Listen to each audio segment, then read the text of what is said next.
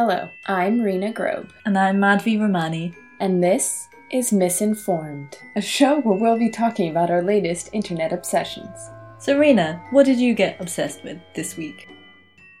So last Sunday, March 7th, 2021, Switzerland had, they call it a Volksinitiative. It's when the entire country votes on an initiative that is put forward by a citizen. In order to put forward an initiative, you have to gather 100,000 signatures, and then this direct democracy takes place and all of Switzerland votes. This time they had 3 topics that were up for voting, and the very, very first one is called, in German, Ja zum Verhüllungsverbot. So, translated, that means yes to the cover-up law. One thing that is very interesting about the way that this works is that as a Swiss citizen who is able to vote, you're sent a little booklet. I'm sure that if you live in the country, you can also get a little booklet, but the information is passed on a little bit differently. But I received a little booklet that on the back says how the Bundesrat and the Parlament suggest I vote, and they suggested that we vote no. The initiative passed, I believe, with like 49 to 51%. So the initiative was called Ja zum Verhüllungsverbot, which, as I mentioned before, means yes to the cover-up law. Unofficially, this law has been referred to as the burqa ban. It was put forward by the SVP, which is the sort of right-wing conservative party in Switzerland, who have been known to run some very offensive, racist, sexist campaigns. Specifically with this campaign, they claimed that the burqa is a sign of oppression towards women. Interestingly enough, the Parliament and the Executive Council are urging you to vote no, not because they give a shit about women, but because they think that this will be bad for tourism. So it's nice to see that everyone in Switzerland has their priorities in order. I've just been thinking about this week. Yeah, so Switzerland joins Denmark, France, Austria, Latvia, Bulgaria, the Netherlands in this burqa ban. So there are 16 nations that burn the burqa. In contrast, the veil is only actually imposed on women in 4 countries, and those countries are Saudi Arabia, Iran, Sudan, and the Aceh province of Indonesia. So it's quite funny that people are dictating what clothes people should be wearing. More in the West, and what's kind of seen as this very democratic wear what you want culture, but we're kind of legislating on what women should wear more than the other way around, basically, which goes a bit to the myth of the West and things we were talking about before. But this actually got me thinking about the myth of Switzerland, because it's very funny that, well, when I think of Switzerland, I think of cheese, cuckoo clocks, cows, men in lederhosen in the Alps, chocolate, watches, banks, security, quality, and then big concepts like neutrality, democracy. And it's all kind of very benign or quaint and cute. Even the accent is really cute. Obviously, this vote, I don't think is very democratic or liberal to be voting against a minority population and stigmatizing Muslims and separating Muslims in the country. It's an anti-Muslim thing. It makes me incredibly mad that people are using feminism to disguise their Islamophobia. Also, if you truly believe that these women are oppressed or that they're being forced, how is further oppressing them and further pushing them into a corner really helping their case? Yeah, so it's not about that. I was going to come on to like feminism and democracy, because Switzerland was one of the last countries in Europe to give women the vote. In an article in 2018, The Economist placed Switzerland 21 out of 21 European nations for gender equality. And I think this is mostly because the Swiss did stay out of the war, and therefore when the war happened in all these other countries, women went into the workforce and all that, and that didn't actually happen in Switzerland. So women's rights in Switzerland are kind of already way behind. And if you look at pay, equality, everything in the Swiss setup, it's very hard for women. So if they're really concerned about women's oppression, why don't we look at the massive things affecting Switzerland? And then the other thing, of course, is neutrality, which is another wonderful big idea. But this is not a neutral position at all. It's completely anti-Islam, anti-immigration, anti-women, everything stance. So that's out as well. Yeah. On average, women in Switzerland earn 20% than their male counterparts. And up until 1988, you were essentially your husband's property in Switzerland. This is the reason my mother got a Swiss passport, because she and my father got married 1 year before the laws were changed. And thus, by marrying him, she was automatically given his citizenship. Also, it was, Appenzell was the last canton to give women the right to vote. And I say give, they were forced by the Swiss Supreme Court in 1990. So that is 32 years ago. Also, interesting, Appenzell is where my great-grandmother's from. Yeah, until 1970, women made up no more than 1/3 of the workforce. Today, female participation in the labour market is up. It's still quite gender-based. So if you look at stats from 2016, electricians, which is one of the top jobs in Switzerland, 2% were women, 98% men. Technicians, again, 9% women, 91% men. IT specialists, 89% men. I mean, it's really bad. And then if you look at domestic staff, 92% women and 8% men. Or medical and nursing assistants, 90% women and 10% men. So, yeah, they've entered the workforce, but it's still very gendered. Yeah, they have a massive problem with equality in Switzerland. I think that until 2005, they didn't have maternity leave. I think that what you were mentioning before about Switzerland and because I guess, like, if we go into the history of Switzerland a little bit, you were talking about neutrality, and then you were also talking about all of these stereotypes. In the lead up to recording this episode, this is one of the things that we talked about is Switzerland ran an incredible PR campaign after the Second World War to kind of clean up its image and to sort of really push all of these ideas that we nowadays have of what Switzerland is. The neutrality thing is also incredibly interesting. So in 1815, the Treaty of Paris was signed, and this is when Swiss neutrality was gained. And in order to understand why Switzerland was neutral, you have to kind of understand a bit of the history of Switzerland. So Switzerland celebrate the 1st of August, 1291, as their founding day. And this is when the first cantons got together and decided that they were going to do their own thing. But actually, Switzerland did not exist in the current form we know it as until 1848. So Switzerland, as we know it vaguely, kind of in the form, hasn't been around that long. But before that, Switzerland was known for having mercenaries. So this is one of the reasons why neutrality was put into place, because the young men who worked in the Alps would go and fight, and they were mercenaries for hire. And they also worked as bodyguards, and different companies hired them. For example, this is where the Swiss Guard comes from. That guard, the Pope, they're one of the last remains of this. They were hired as bodyguards. They gained a reputation as being very fearless and like bloody fighters. So in order to make sure that no one hired Swiss mercenaries, they imposed this neutrality upon Switzerland at the Treaty of Paris after Napoleon's defeat. And Switzerland just kind of rolled with it because it works in their favor. Yeah, so interesting that these Swiss mercenaries were supposed to be so bloodthirsty and things like that. And when we think of Switzerland, we think of peace and this pacifist vibe.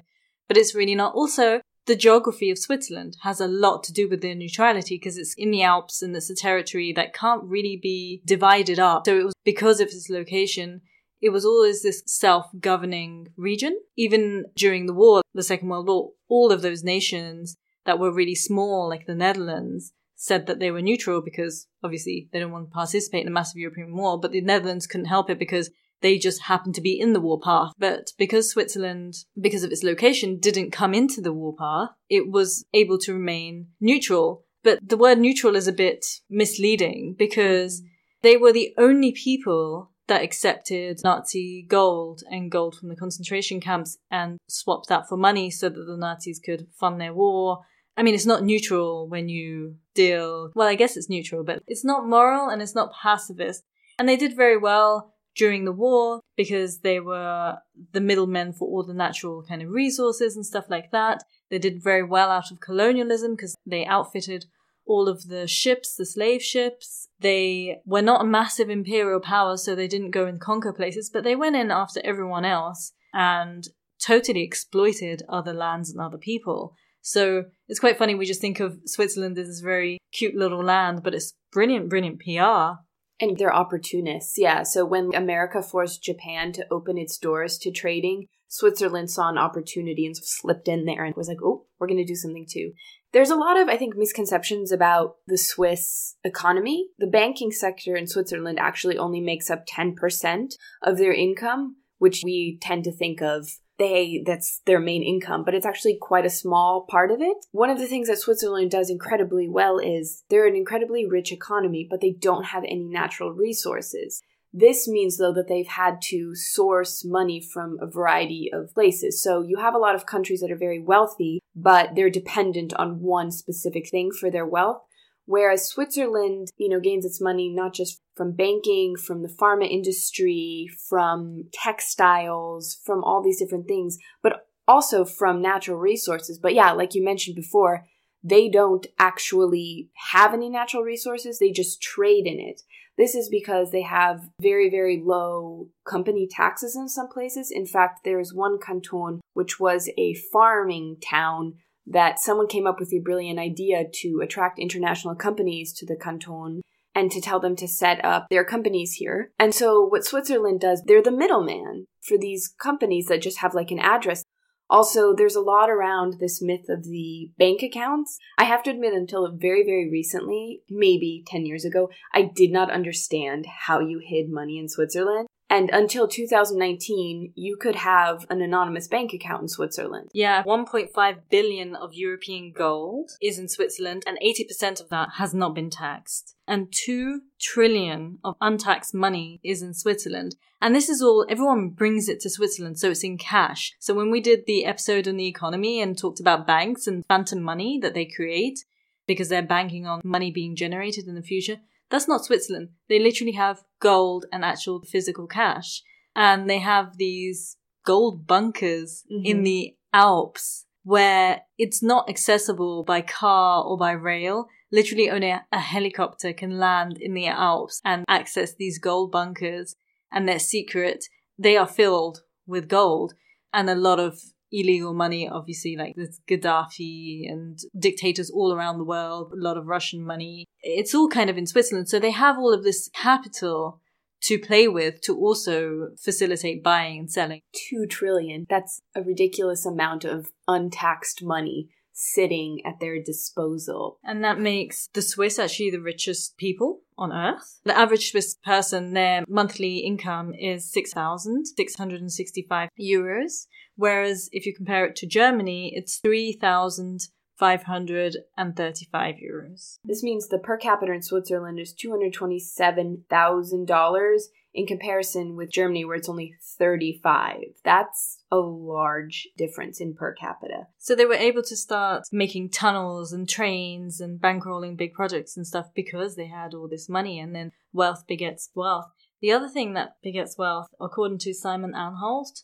who was the first guy ever to use the phrase nation brands. In an article in the New York Times, he is quoted as saying, "Marketing is at the heart of what makes rich countries rich." And in Switzerland, it's absolutely true because they realize that in order to attract the pharmaceutical companies and everyone there, it's not just a question of low taxes, it's also a question of economic stability. A lot of the reason why pharmaceutical companies or Rolex and everyone like that don't go to China is because it's maybe unstable. So Switzerland has this democratic stability, which is key to maintaining its wealth. And it also, in order to maintain this democracy, created this democratic process where everyone could be involved. But in order for everyone to be involved, they then had to make sure that everyone had free education and education for all. So they were one of the first countries who implemented that because it impacted the stability of the country. They also have this interesting thing where they have an executive council with 7 members on it. So this means that unlike other countries where you can have a person, say Donald Trump, who sort of sets the tone in the country, you don't have one person with such power who dramatically steer them in one direction versus the other. You have 7 people who have to make the calls. And so this, again, contributes to that stability. We were saying earlier about the Nazi gold. We were watching this documentary together about why Switzerland is so rich.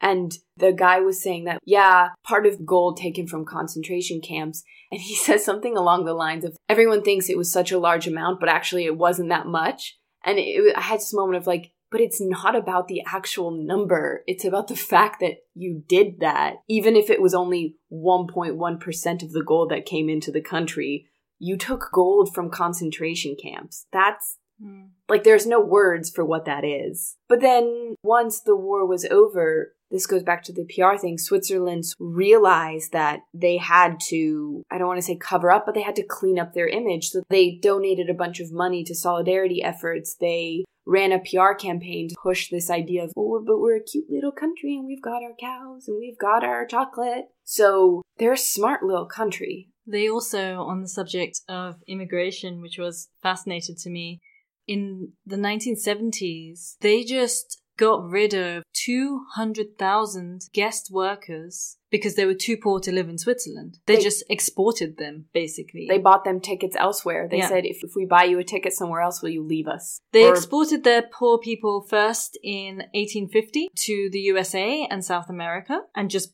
bought them tickets to just go away because they were poor.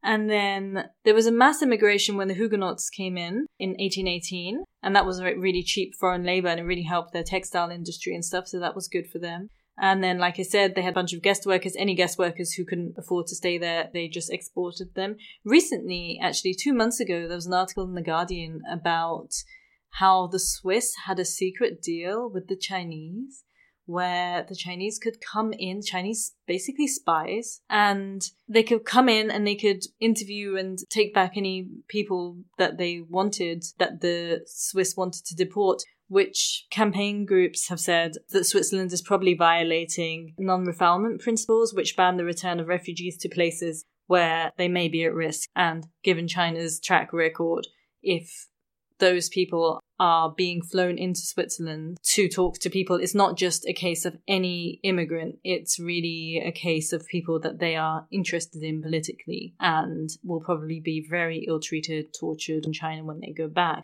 So it's the same kind of stories repeating themselves, but it's interesting what gets pushed underground and then what the image of Switzerland is, and it's not that image. No, they really lean into their cliches. I was getting my passport renewed and I was in the consulate in Munich and they had this poster hanging and it was a tourist poster for Switzerland and it had this picturesque alpine landscape with a chalet and a Swiss flag, and then there was a little man on a ladder ironing the Swiss flag. So like they embrace it because they know that if they keep the world thinking, oh, we're this cute little country of precision and accuracy and we're punctual, then we won't suspect them of doing anything in any way bad or evil, because the neutrality thing completely plays into their hands.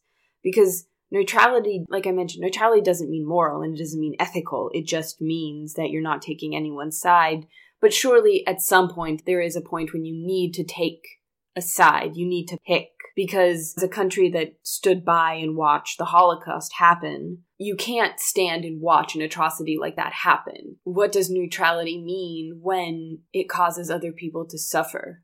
Going back to this nation branding thing, because the guy who first used this term, Anhalt, who I talked about before, he's now switched and he complains about this neoliberal marketization of everything and its consequences, and that countries have to perform as if they were nothing more than just products in the marketplace. So on a similar note, Naomi Klein wrote in 2002 about this concept and said that diversity and debate are the lifeblood of liberty and they are the enemies of branding. Unlike strong brands, which are predictable and disciplined, democracy is messy and fractious, if not outright rebellious. The task of gussing up a nation brand is not only futile, but dangerous. I think what Anhalt is saying is, well, actually, it goes down to like good governance in the end and sort of authenticity. I think we're seeing this in brands in general, though.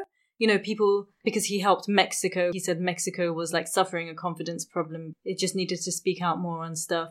And I wonder if Switzerland has seen that, and because the Swiss are so smart, are now going to change a little bit towards the general consensus. Like they did get rid of in 2019, the fact that you could just open up a bank account and put any money there. There are now proper checks in Switzerland.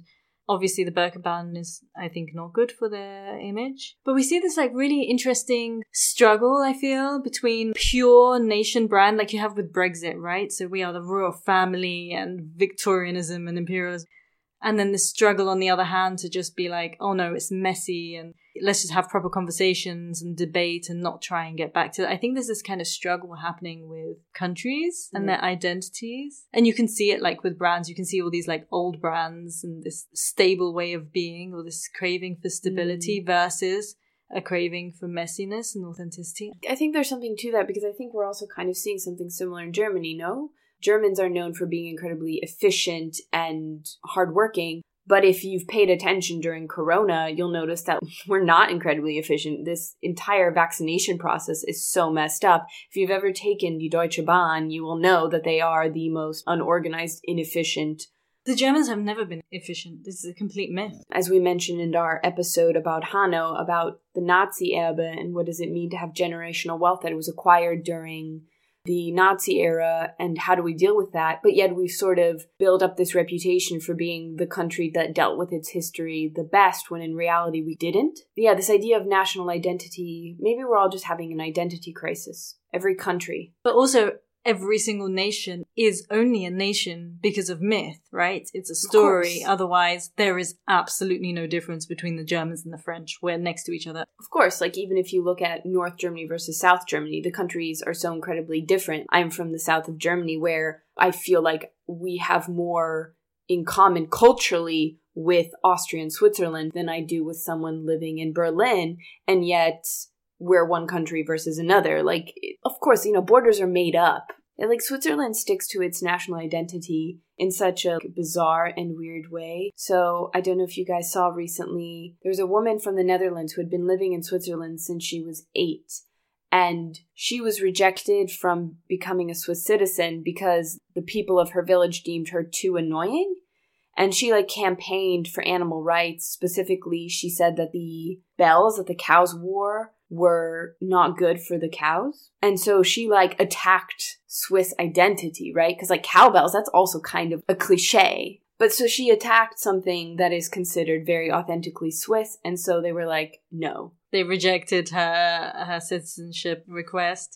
Yeah, and this idea of who belongs to a nation, who can be excluded from a nation and is excluded from society. And I feel we'll see this with the burqa ban. The Swiss are the people who are saying that they should be excluded. But the argument is quite funny because they're saying, well, they are excluding themselves by dressing differently. The SVP is pushing this agenda as a form of fear-mongering and scapegoating. Yeah, they were also responsible for the ad in Switzerland quite a few years ago, which was very famous because it's just so racist.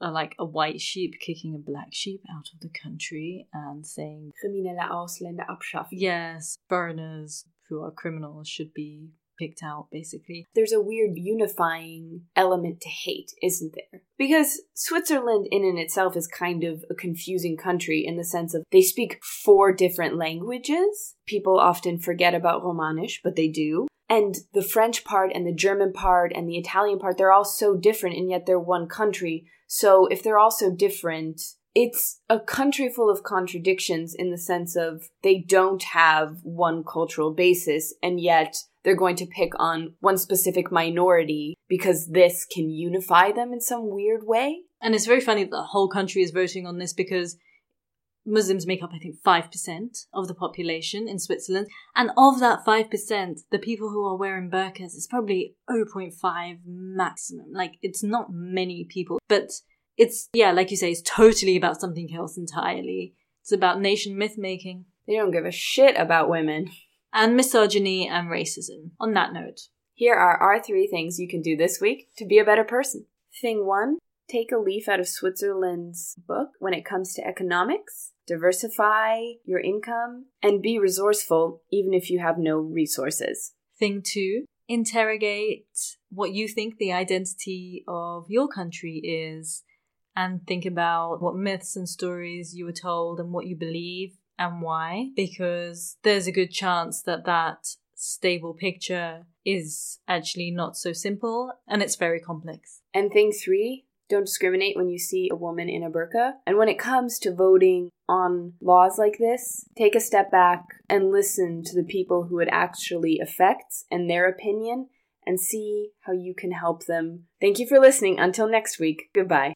If you like this podcast, please subscribe and share it with your friends. And if you like, you can share your internet obsessions with us. Tweet us at @the_miss_informed or follow us on Instagram at @the_miss_informed. You can also send us an email at misinformed.podcast@gmail.com. You can also listen and subscribe via YouTube. For news about the show or upcoming events and links to all our sources, references, and other geeky inspiration, subscribe to our newsletter. You can find the link via our Instagram. We are an independent, non-profit podcast. If you would like to show us some love, you can make a one-off donation via our SoundCloud or support us on Patreon at patreon.com/misinformed. Thank you for listening. Until next time, goodbye.